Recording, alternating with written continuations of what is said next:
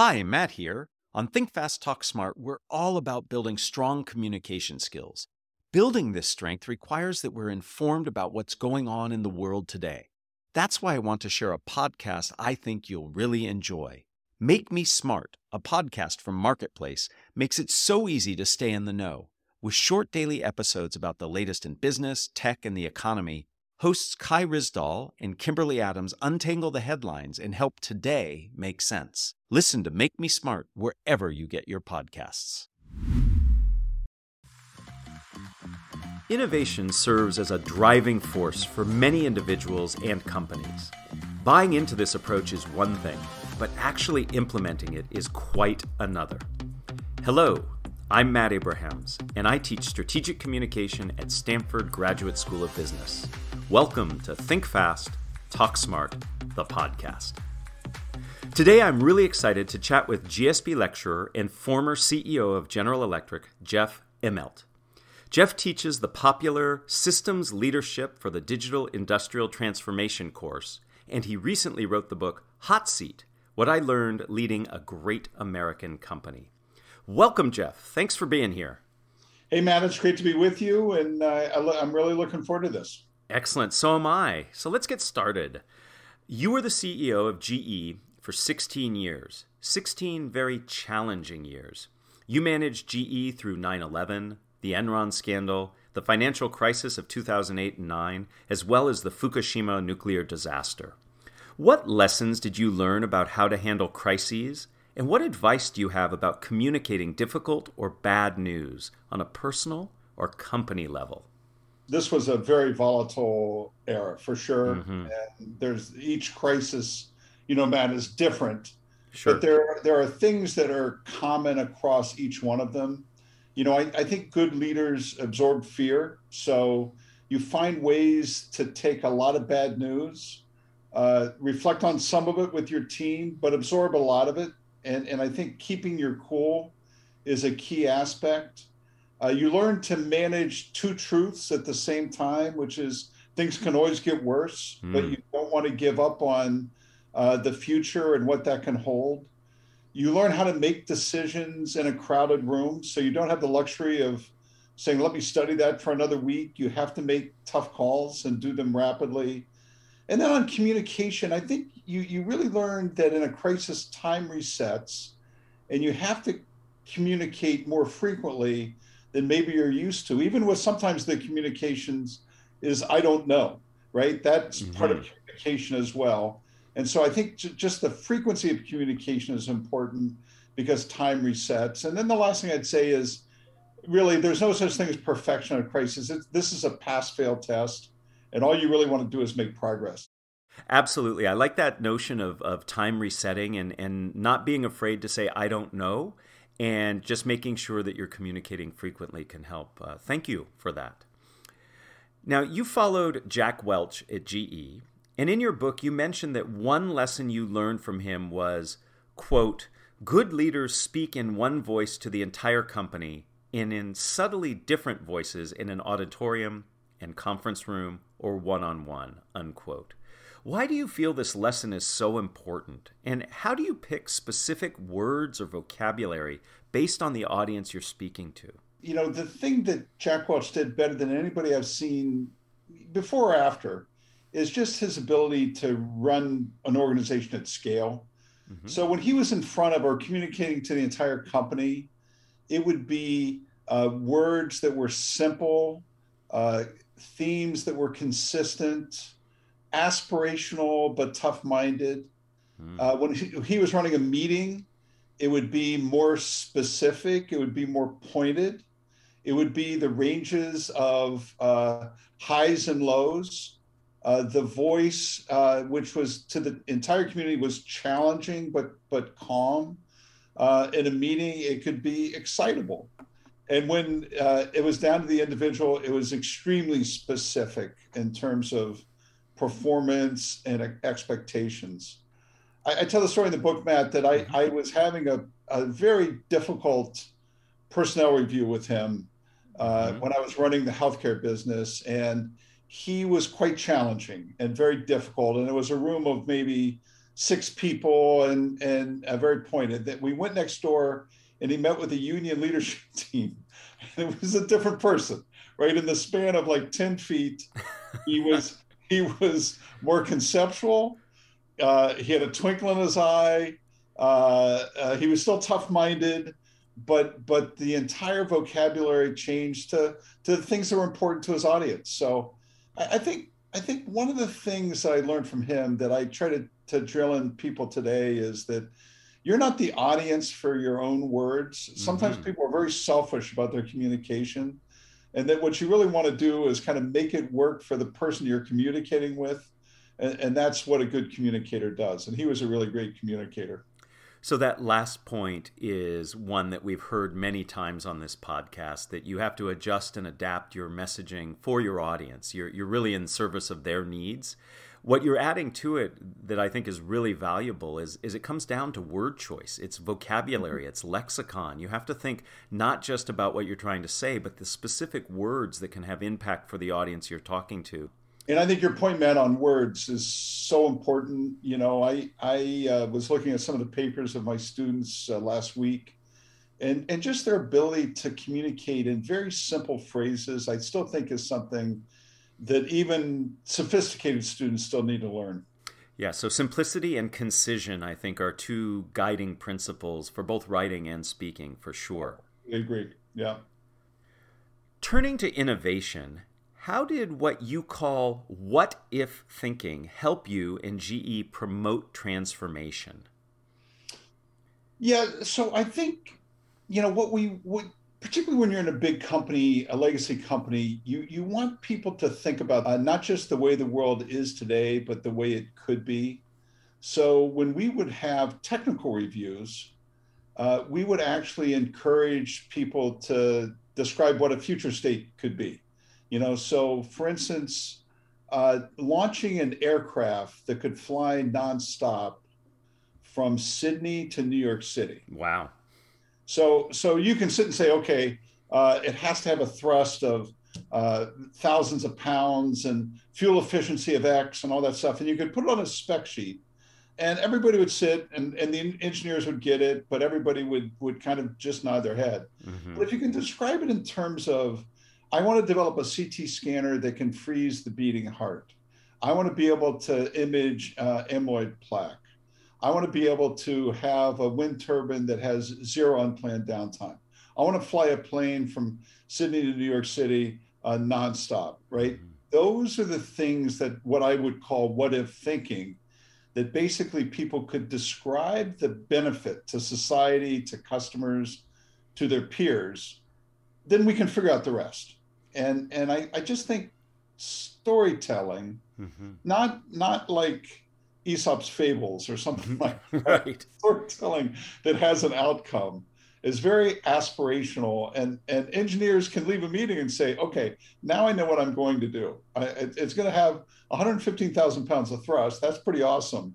But what it's really going to do, it's going to deliver people nonstop around, halfway around the world. So I think that's key, particularly in driving change at scale.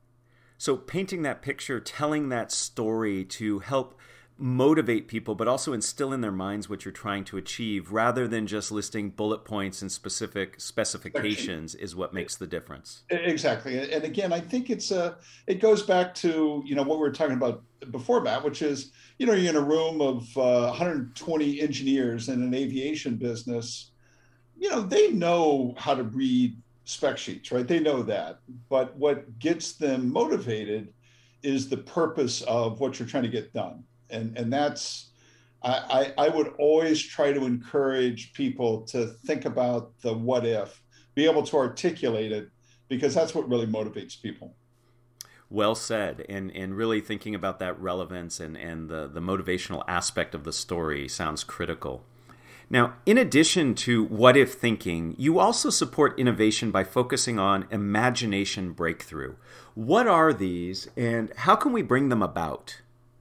Yeah, so I think, it's again trying to find specific cases that prove what can be done.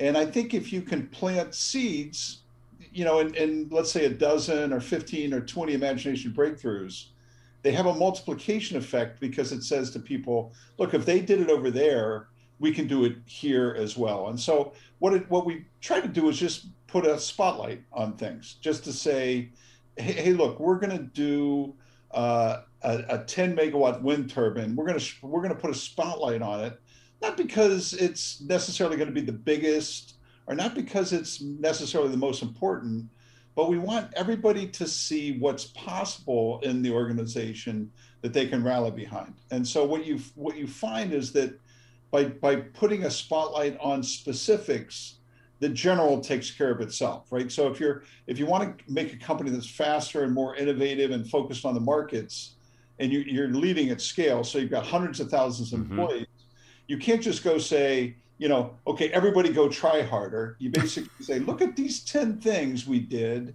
Now you can do those in your business, in your operation, at your scale.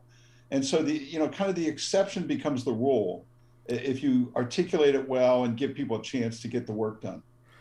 Great. So it's giving them something specific to model or pattern after, and motivates them to use similar principles or to achieve similar results, even if it's in a very different workspace or product line. And again, in a small company, a startup, it's easy because it's what you do. It's who you are. It's what you do. But if you're GE or GM or Cisco or bigger companies, you need to be able to point to things that everybody can rally behind and say, hey, I can do this too. Here's how they did it. Here's what they learned. Here's what worked. Here's what didn't work. I can do it too. And by creating that use case, you can really get people to focus and innovate. So very, very important lesson there. Yeah. I have another question that I've always been curious about. In my experience, companies often have brilliant, talented people who can really help with innovation and moving ideas forward, yet they struggle to communicate their ideas and get them heard. What advice do you have to help those folks maximize their impact and get their voices listened to? Yeah, the first one is for the boss. I can't tell you how many times after a meeting I would go to some people and say, talk less.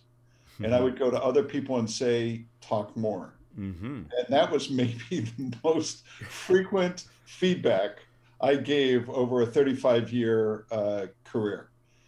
I think some of it is just confidence that people think they have to be perfect in order to open their mouth. And I think it's giving, in your own, self-confidence of practicing the art of listening to your own voice, hearing the vocabulary that you like to use, watching the room to see what impact you're having on others. And I just encourage people that it's not selfish, and don't be shy. Just learn to listen to your own voice and develop your own confidence. And then what I would say, Matt, look, in meetings, there's 4 types of people. There's people that are always on point. There's people that are never on point. There's people that know the answer but won't raise their voice. And there's people that are, no matter how much you try to engage them, they're going to sit back and say, I told you so. Right. And, your job as a manager is to find category 3, the people that know the answer and just won't raise their voice and go around room and point on people and say, what do you think? And the job for your students or for people that are listening to the podcast is to just give it a try. Just practice. Practice. It doesn't have to be perfect. And as you try more, you get better. And I saw people go from being just sitting in the back of the room, never opening their mouth, to being really confident. And it was just about practice. So many things there I want to unpack. First, I am so impressed that you would just go up to people and say, hey, I need you to talk less. I think that is very, very important for leaders to be able to do that bluntly but politely. Yeah. The notion that you brought up of it doesn't have to be perfect echoes something we've talked a lot about on this podcast when we've talked to people who come from a improv mindset. There's a wonderful saying in improv, good enough is great. And just giving yourself permission to just get it out is really a nice first step for those who are reticent. And this notion of practice is critical. Record yourself, try saying things out. I like to joke that in my mind, I'm amazingly eloquent, but when I open up my mouth, I'm not as lucky. And it takes that practice to get you better at that. So lots of... I would say, Matt, beyond that, like I was, like at the end of every day, I would go to bed a failure saying, God, I wish I had said this differently. Mm-hmm. I wish I had, had a different turn of the phrase, or I just did a crappy job at that presentation. And, I was always learning. I never gave up trying to be a better communicator. My daughter is 34 now, but she would come with me sometimes and she'd say, Dad, you're a pretty good public speaker. How did that happen? I said, because this is the 50,000th public speech I've given. Right. I stunk a lot of times, but when you've done, 50,000 of these things, you get better at them. That's right. So getting the practice in really does help. But I really that last point is so important. In all of the strategic communication classes taught at the business school at Stanford, we really reinforce this notion of reflection. So even though it might have made you feel bad, Jeff, the fact that you were thinking about how could I have said that better? What could I have done differently? Ultimately, I'm sure helped make you better. And so that reflection is critical. I say sometimes that leadership is a journey into yourself. It's self-renewal, self-reflection, self-confidence. It's going to bed, kind of scratching your head and saying, man, I'm not as good, and waking up the next morning and trying it again. And I think that's what matters. That's so motivational. And I think all of us could benefit, not just in our business life, but in our personal life, taking that same approach. So before we end, I'd like to ask you the same 3 questions I ask everyone who joins me. Are you okay with that? Absolutely. All right, here we go. Question number 1. If you were to capture the best communication advice you ever received as a 5 to 7 word presentation slide title, what would it be? Speak simply.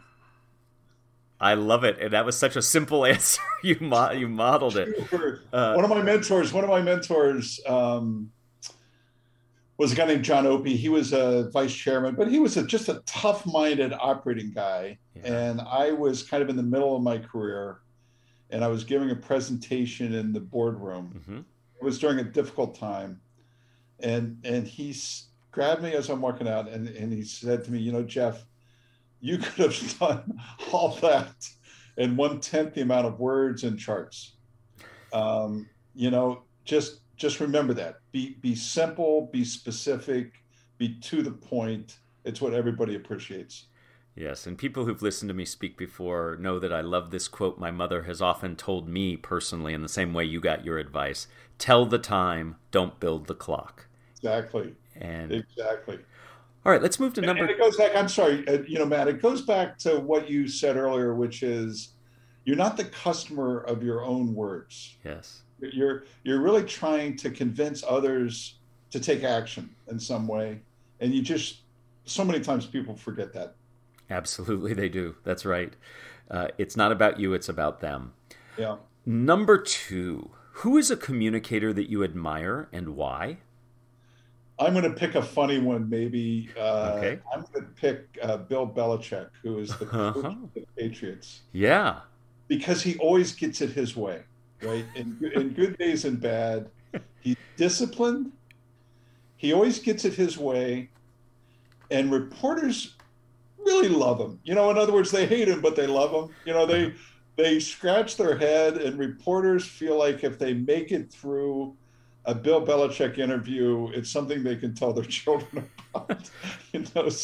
So he's disciplined, but he always gets it his way, Matt. And there's something to be said about that. Sure. Is there something he does to help him get his way that you've noticed? I've seen him speak. I haven't really observed his behavior and analyzed it. Sparse words and stays on message, right? Okay. And they say, did your quarterback have a bad game today? And he said, well, we're just focused on next week. That's all that matters. I see. So Excellent. the defense stunk today, and he'll say, well, we're just focused on next week. Right. That's all that matters. Well, and that gets back to something you spoke about earlier. Have clear themes, speak them simply, and repeat them a lot.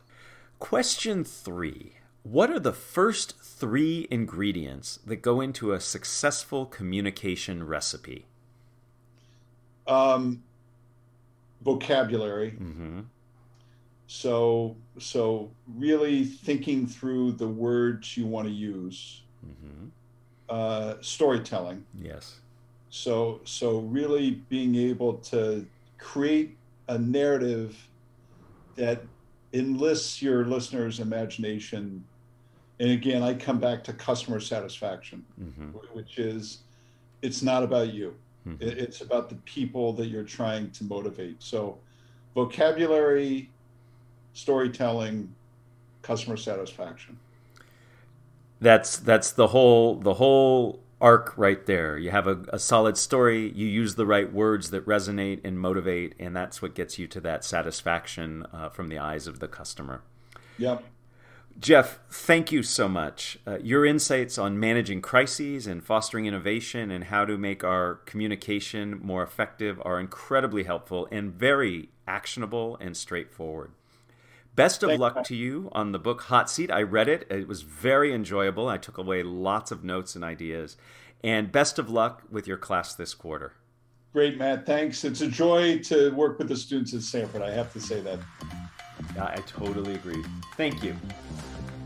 Thank you for listening to Think Fast, Talk Smart, the podcast, a production of Stanford Graduate School of Business. To learn more, go to gsb.stanford.edu. Please download other episodes wherever you find your podcasts.